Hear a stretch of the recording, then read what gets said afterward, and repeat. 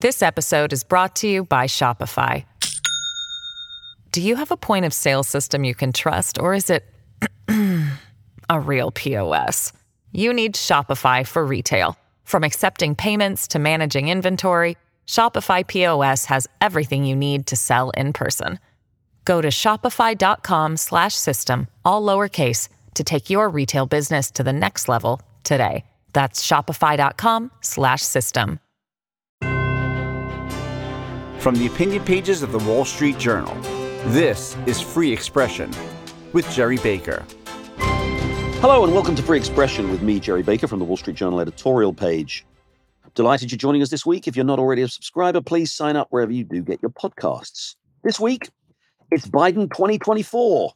Yes, like every president before him for the last half century or more, Joe Biden wants 4 more years in the White House.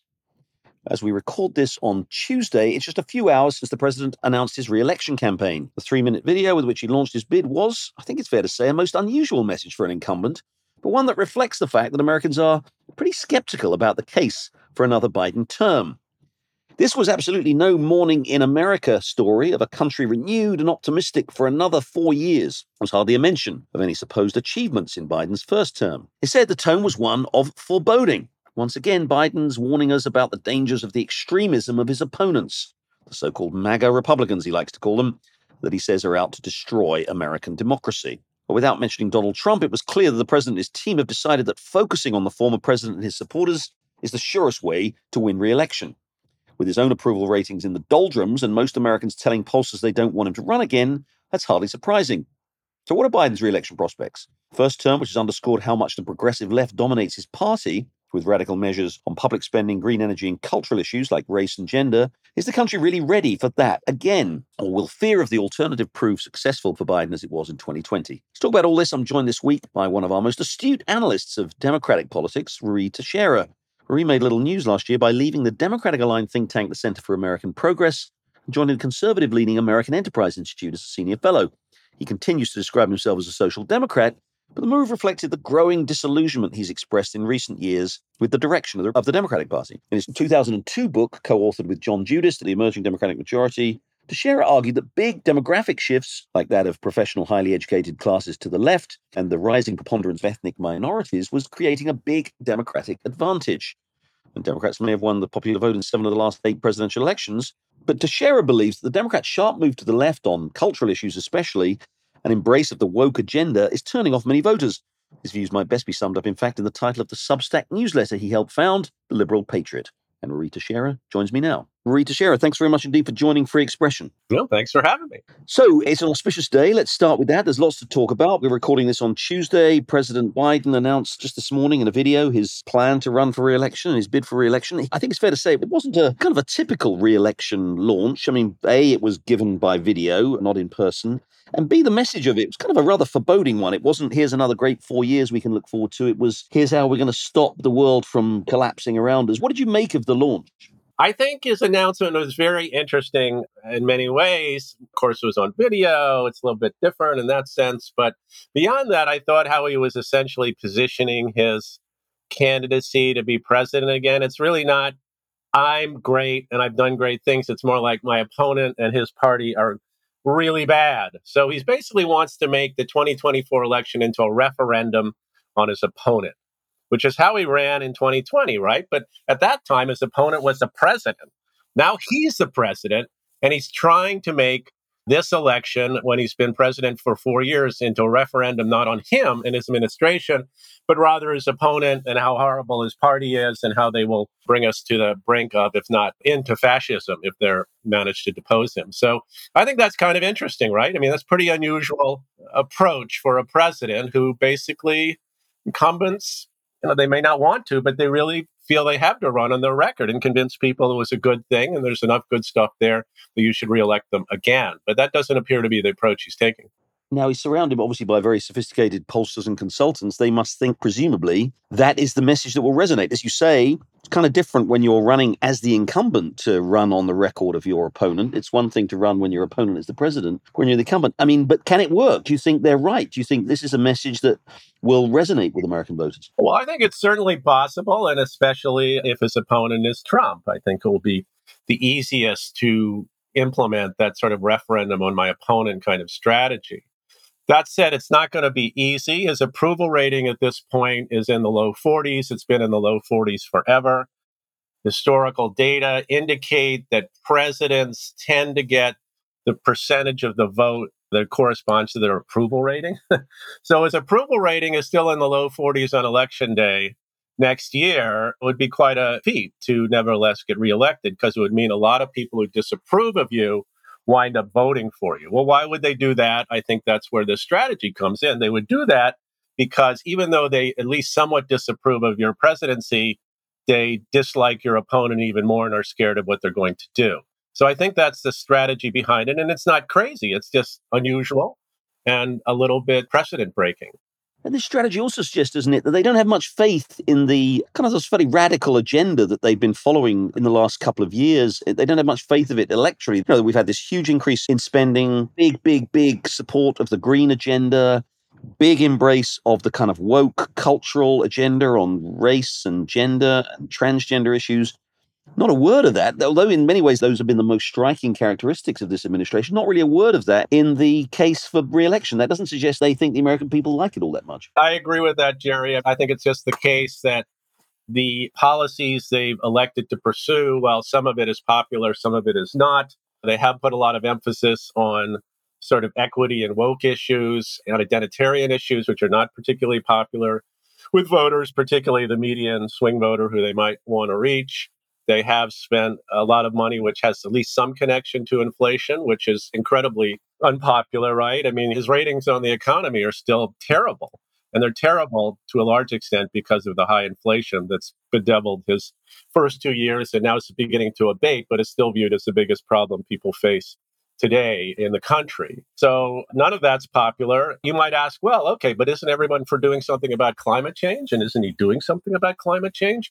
Well, the fact of the matter is, while people think something should be done about climate change, they're not necessarily completely on board with spending $1 gazillion on it and making everyone get an electric vehicle and basically having interventions into the grid and energy system that might wind up increasing prices. And it's just not that salient for them, particularly for working class voters. I recently wrote about this. If you look at what working class voters are concerned about, climate change is way, way down at the bottom of the list. And yet, if you look at the administration's economic strategy and the target of much of its spending, that's clearly what it's all about. So this is extremely popular with the Democrats' liberalish, college-educated base voters or biggest supporters at this point. But it's not that popular with a lot of the working class voters they need to reach, particularly in key states. So I think that is definitely a vulnerability. So that's one reason why perhaps Biden is not spending a lot of time at this point talking about how we're fighting climate change. It isn't that great. I mean, they have made some effort, of course, going around the country to tout some factory openings and some infrastructure build-outs and so on. But it's interesting that he didn't talk much about that, because that is sort of their theory of the case, if there is one, about the economy is, yeah, okay, people think it sucks now because inflation's too high. But that's because, we haven't really succeeded in implementing enough of the investments that we made from the Inflation Reduction Act and the infrastructure bill and the CHIPS Act and so on. And as that comes online and economic dynamism produces itself, right, and communities are lifted up, it'll be morning again in America, and then everything will be great. So, but, obviously they're hedging their bets on that. They don't 100% believe that's going to happen, because if they did believe it was going to happen, they would tout their achievements, right? They would assume that his approval rating is going to crack 50% by election day because people are so happy with how the economy's doing. Evidently, they're not so sure about that, and that's why they're trying to turn, again, this election into a referendum on his opponent. We're going to take a break there. When we come back, we'll have more with Rita Scherer talking about Joe Biden and his re-election bid, but also about the state of the Democratic Party and our politics in general. Stay with us. This episode is brought to you by Shopify.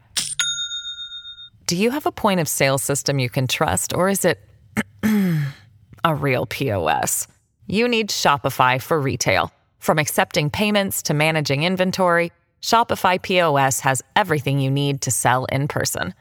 Go to shopify.com/system, all lowercase, to take your retail business to the next level today. That's shopify.com/system. You're listening to Free Expression with Jerry Baker. Don't forget, you can listen to the latest episode anytime on your smart speaker. Just say, play the Opinion Free Expression podcast. Now, back to Jerry Baker. I'm back with Reed Teixeira of the American Enterprise Institute, and we're talking about the shifting trends in politics for both the Democratic and Republican parties. I want to talk more, of course, about the working class, the seeming abandonment of the Democratic Party by working class voters, or the abandonment of working class voters by the Democratic Party, whichever way you want to put it, because you've written a lot about this, and I really want to dig into that. But just quickly, still on the immediate Biden issue and the Biden re-election issue, we're in an extraordinary position. The latest polls just over the weekend showed that only a quarter of Americans want Biden to run again for president, and including just under half, according to one poll at the weekend, of Democrats wanting to run for president. I can't recall a time when an incumbent president inspired so little enthusiasm among his own party's supporters. Yeah, no, it's pretty remarkable. And, there's other interesting data points, too, that just came out, related data that came out in a Wall Street Journal poll. If you basically run Biden against not a particular Republican, but a generic Republican, he actually loses quite soundly. Whereas if you look at previous presidencies, that tended not to be the case. It all speaks to extraordinary vulnerability. We know if you ask people why you don't think Biden should run, that typically tends to be because he's too old. That's the biggest factor. And it all paints a picture of a president for whom there is very little enthusiasm.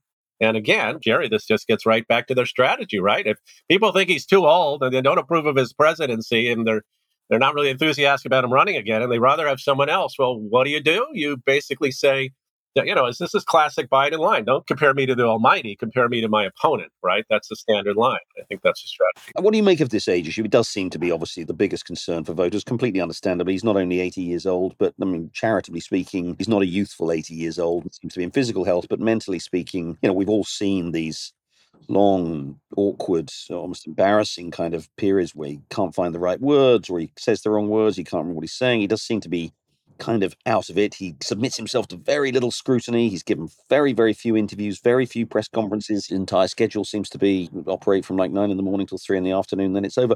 And again, we're 6 years away from the end of a second Biden presidential term. How big a deal do you think it's going to be in the campaign, the age issue? I think it's going to be a pretty big deal. The question is how big a deal and, how badly it's going to cut against Biden. It clearly is not exactly a point in its favor. It's an obvious issue to begin with before this thing even starts. I think what would really turbocharge it is incidents on the campaign trail, which are highly publicized, where he does stumble in a big way, physically, mentally, or whatever. And I think that will increase the salience of it. They know that's a big risk. They know the guy has lost a few miles off his fastball and he hasn't been subjected to much scrutiny. But when you campaign, you are subjected to scrutiny and things could happen. And that could really redound to the benefit of his opponent. Now, we don't know, of course, how well, if Trump is the opponent, which seems more likely than not at this point, he's not exactly a youthful guy either. He doesn't come across that way. You can say lots of things about Donald Trump, but I don't want to say he's a youthful 76 years old or whatever he is, but he certainly doesn't seem to be particularly cognitively challenged in the way that Biden is. Well, I think that's fair, and Trump is so wacky that it might be harder to discern anyway. But I think he projects a sort of almost preternatural energy, like from some strange source somewhere out there in the galaxy that keeps him going. That's what voters see. And I think that does make a difference. That said, he's still 76. He might stumble. We'll see. But if Biden ran against someone who was genuinely relatively youthful like DeSantis, that would be a stronger contrast. So nobody seems to take DeSantis seriously anymore, though. So this month's story, I'm sure everybody gets their time in the cycle and that'll probably come around again. Let me talk about the internal politics of the Democratic Party, because it is interesting. You've got a couple of declared challengers, Marianne Williamson, sort of slightly kind of eccentric, maybe kind of candidate. But Robert F. Kennedy Jr. is out there declaring his candidacy, seems to be running on a very kind of anti-establishment populist, and that's putting it, I suppose, rather charitably. Especially on the vaccine stuff, I think most people think he's kind of way beyond where the sort of bounds of reality kind of stop. But he's challenging. One poll, at least last week, had him registering 14%, I think, of Biden voters from 2020.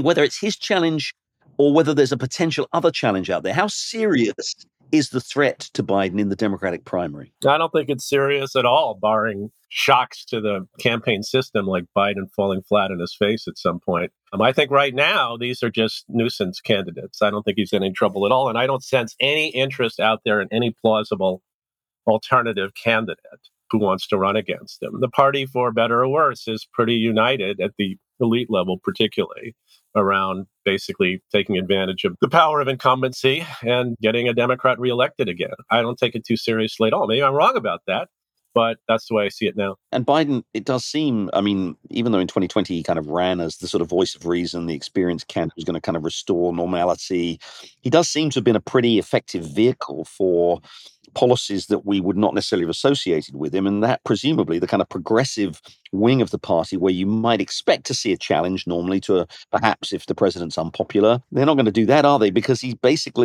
kind of been a very, very reliable vessel for most of what they want to do. Yeah, I think that's fair. I mean, that is kind of his superpower, that he is a vessel into which all segments of the Democratic Party can pour their priorities, and he sort of tries to do a weighted average among them and move in the direction the wind is blowing within the party.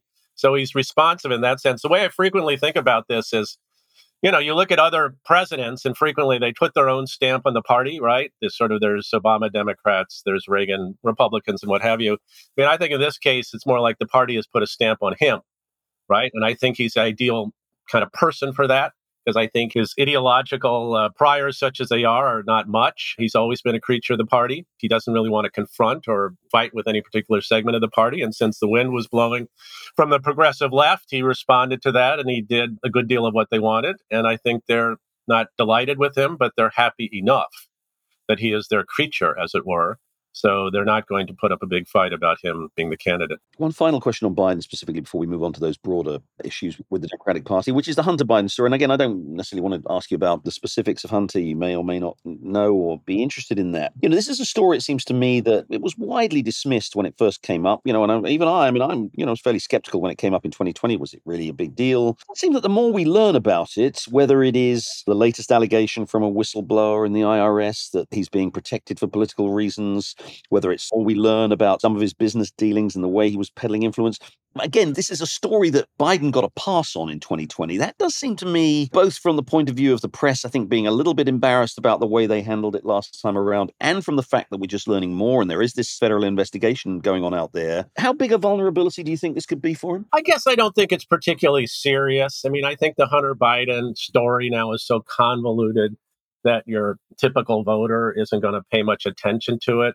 And, basically be able to figure out whether and to what extent Biden himself might be guilty in this cover up and to what extent the media has helped them and so on. I mean, my personal view is that there definitely was a there, and they had a lot of collaborative support in killing the story when it happened during the election campaign last time. But I just really doubt that this is a clear enough example of malpractice that your median voter is going to get too exercised about it. And in fact, it's enough of a inside baseball kind of story that if I was running the Republican campaign, I wouldn't bother to make too much of this. This is the kind of thing that excites certain elements of the Republican base. It's a story they like to tell, but I don't think that's really their sweet spot in terms of reaching the maximum number of voters.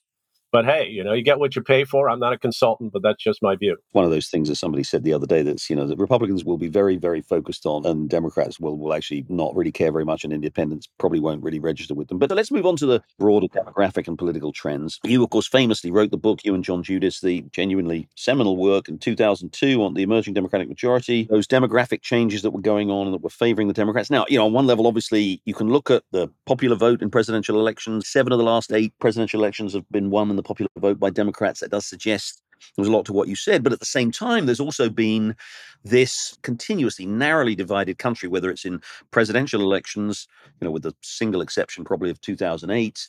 We've had narrow elections. We've had back and forth in midterm elections, in congressional elections. It continues to seem to me pretty close to a 50-50 country.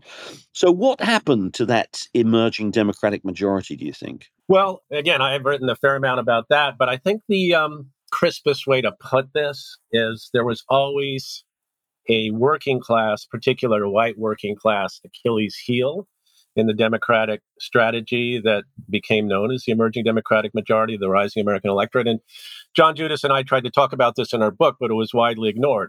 Given the demographic structure of the country, even though, for example, the white working class vote was declining as a share of voters, it was nevertheless huge. It was super huge in a lot of key states.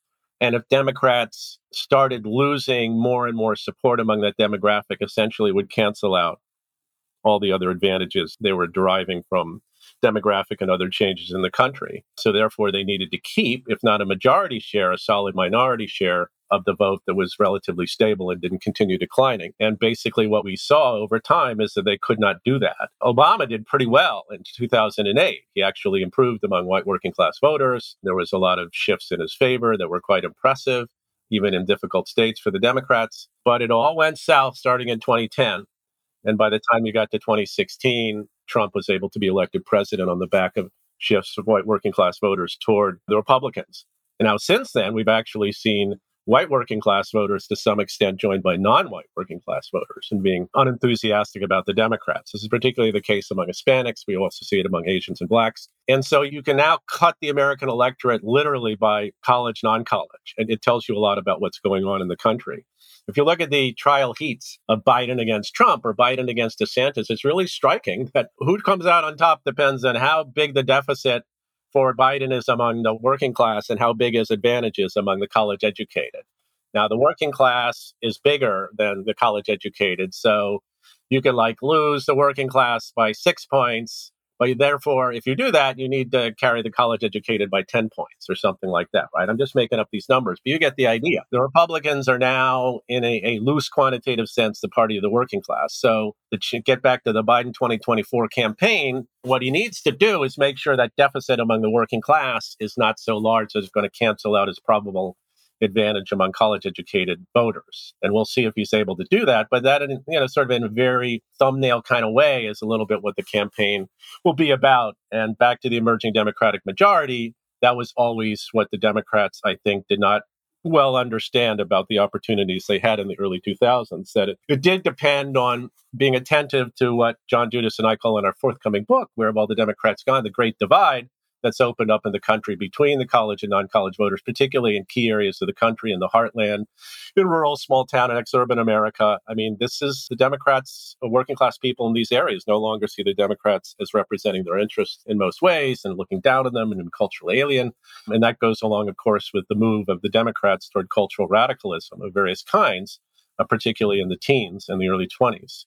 So this is not exactly what we called for in the emerging Democratic majority. We recommended, of course, a progressive centrism, but I don't think this is really what we had in mind. How effective do you think have Republicans been at picking up on that white working class vote? I'm particularly interested, obviously, in Ron DeSantis. And we saw last November that extraordinary victory by DeSantis, a 20-point margin in Florida in what's usually a kind of a purple state. And I'm wondering what you think, what the lessons of that are in terms of what the Republicans are able to do to appeal to those, and how effectively either DeSantis or Trump or anybody can be in taking that extraordinary success in appealing to that broad array of voters, how they can do that nationally. Yeah, well, how they can do that nationally is another question, but we do actually talk in our book about the Florida situation as being an exemplar of how Republicans can, as you say, turn a swing state into a pretty solid red state by virtue of taking advantage of Democratic vulnerabilities on cultural issues and governing well and effectively and not treating Hispanic voters like they were, quote, people of color, unquote, but rather working class voters who want to get ahead in the world and aren't particularly culturally radical.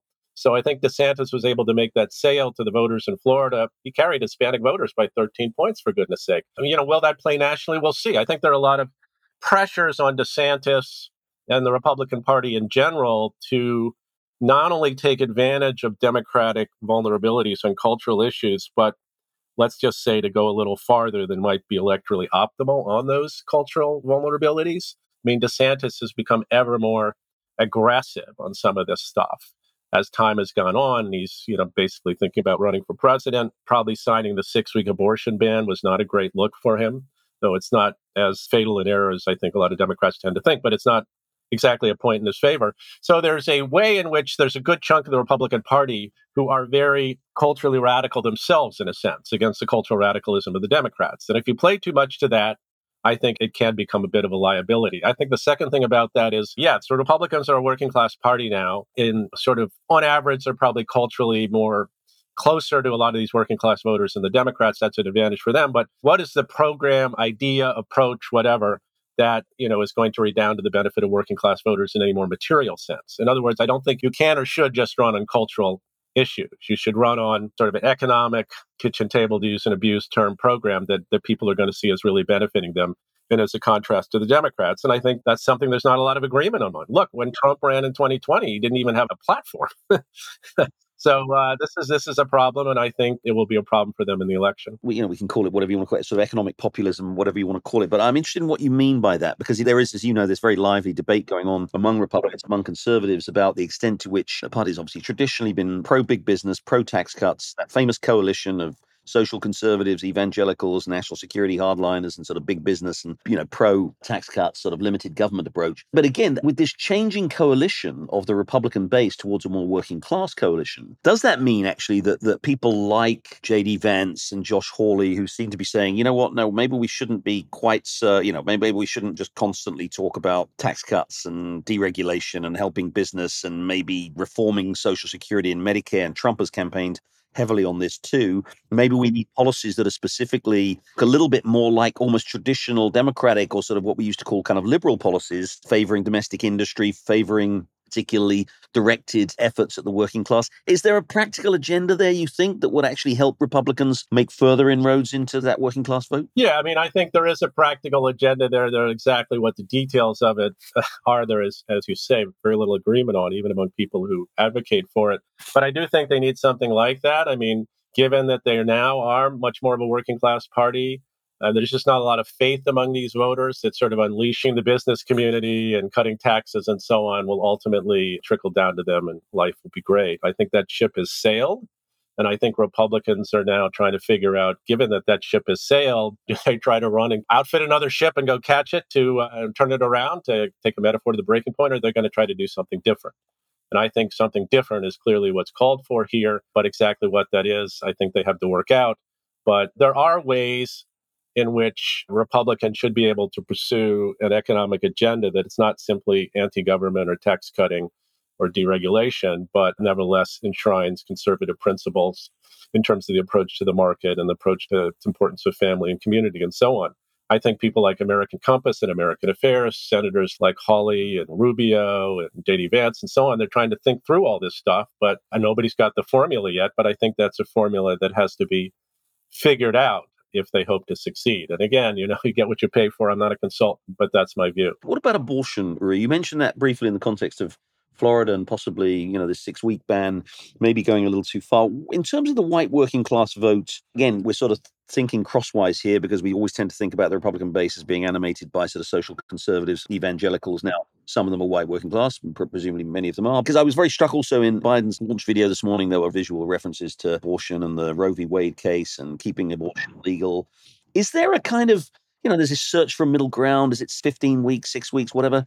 How big a challenge and a vulnerability is it for Republicans if they don't get this right? I think it's a pretty big vulnerability. I think Democrats can overestimate the nature of that vulnerability, sort of reasoning from the 2022 election and from the 2023 Wisconsin Supreme Court race that it's essentially a magic bullet. You can always tar Republicans as wanting to ban abortion entirely, and you can always run on abortion rights and therefore clean their clock. I think that's questionable. You look at Brian Kemp in Georgia, you look at DeWine in Ohio, you look in a lot of other places.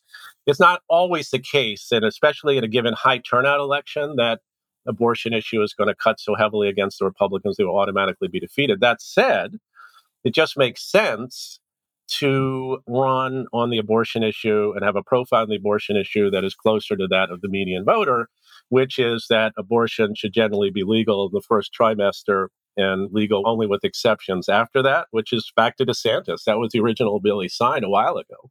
6 weeks is just not popular. Will it kill a Republican presidential candidate? I don't know, but it's not a point in their favor. I mean, I was thinking about this last night. I was thinking, let's say DeSantis is the nominee. What does he do? Well, I think he would have to run on leave it to the states, right? If he accedes to pressure from some of his base to advocate for a nationwide 6-week ban, I think that could kill him. But, presumably smarter than that. And anyway, he may never get the nomination. You mentioned earlier this striking advances that the Republicans have made with ethnic minorities, particularly with Hispanics, Asian Americans too, although a much smaller share of the population. But the Hispanic picture does seem dramatic. You mentioned DeSantis winning them comfortably in Florida last year. We saw Trump, I think, to a lot of people's surprise, making progress among Hispanics. We saw tremendous moves from Hispanics towards Republicans in places like Texas, close to the border and elsewhere.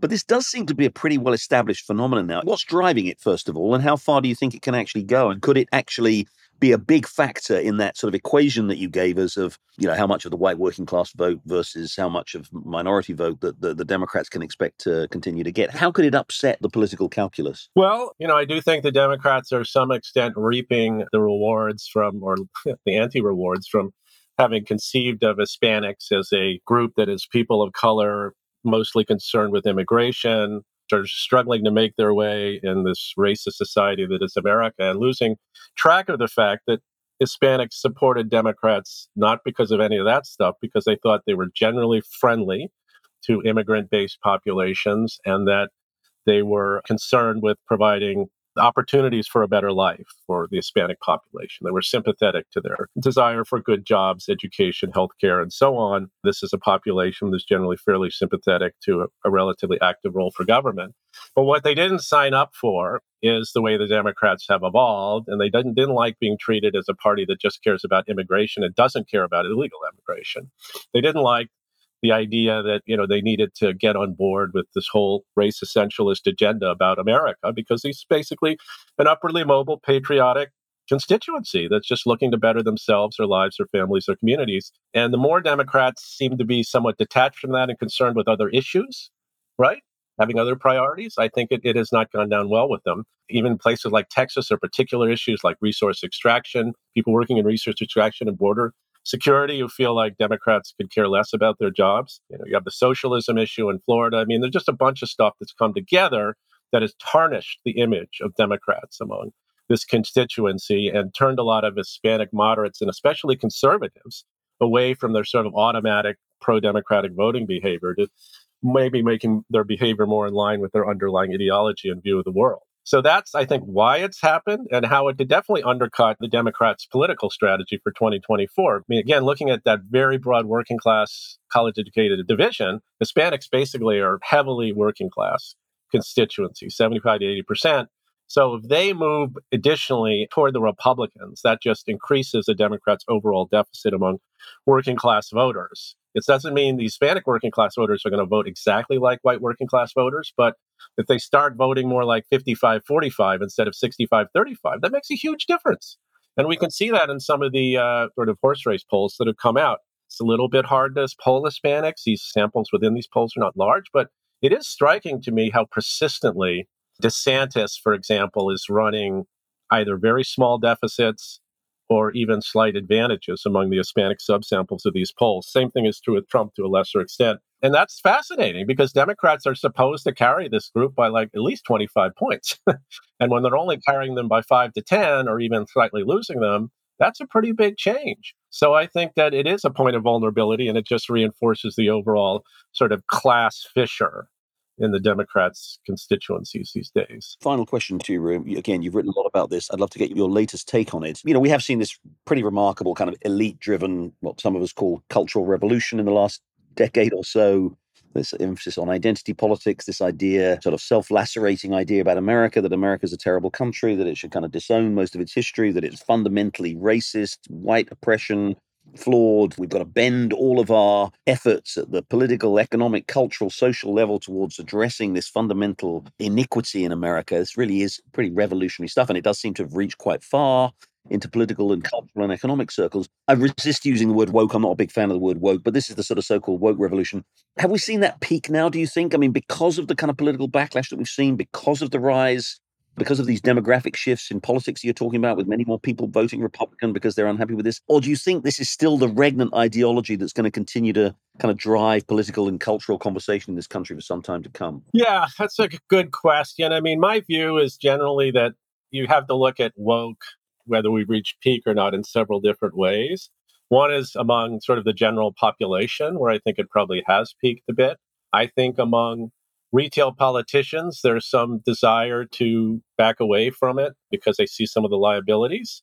However, I think institutionally, and I would include within a lot of the institutions that feed the Democratic Party, I'm not so sure it's peaked or at any rate declined much. I think these people are entrenched. I think they're ideologically committed to it. I think follow the money. I think a lot of people have positions and power that, in fact, determined by their allegiance to the so-called social justice revolution. And I think that they are going to continue to push these issues and they are not going to back down, and it's going to be hard to dislodge them. And because it's hard to dislodge them, it's hard to mitigate their influence on the Democratic Party and its image. So I think back to your original question, in a way, I mean, one reason why Biden wants to run against how awful Trump is he doesn't want a lot of focus on the ways in which the party and his administration have become associated with a lot of these boutique and not particularly popular cultural issues. He wants to instead portray his opponent as a fascist who is going to ruin the country and take away your rights and so on. He doesn't want a lot of discussion of the ways in which the administration has pursued a sort of whole set of relatively unpopular wokish policies. But this is a delicate dance for them, right? Because it's a target-rich environment for the Republicans on this stuff, and they are going to bring it up. And maybe it won't be enough just to change the subject to how awful your opponent is. I think that's going to be part of the interaction and dance of the 2024 campaign. The perfect symmetrical note on which to end the conversation. Rita Teixeira, Senior Fellow at the American Enterprise Institute. Thanks very much indeed for joining us. Thanks for having me. That's it for Free Expression this week. I'll be back next week with another examination of a big issue that's shaping the way we live. Until then, thanks for joining us and goodbye. This message comes from Viking, committed to exploring the world in comfort. Journey through the heart of Europe on an elegant Viking longship with thoughtful service, destination-focused dining, and cultural enrichment on board and on shore. And every Viking voyage is all-inclusive, with no children and no casinos. Discover more at Viking.com.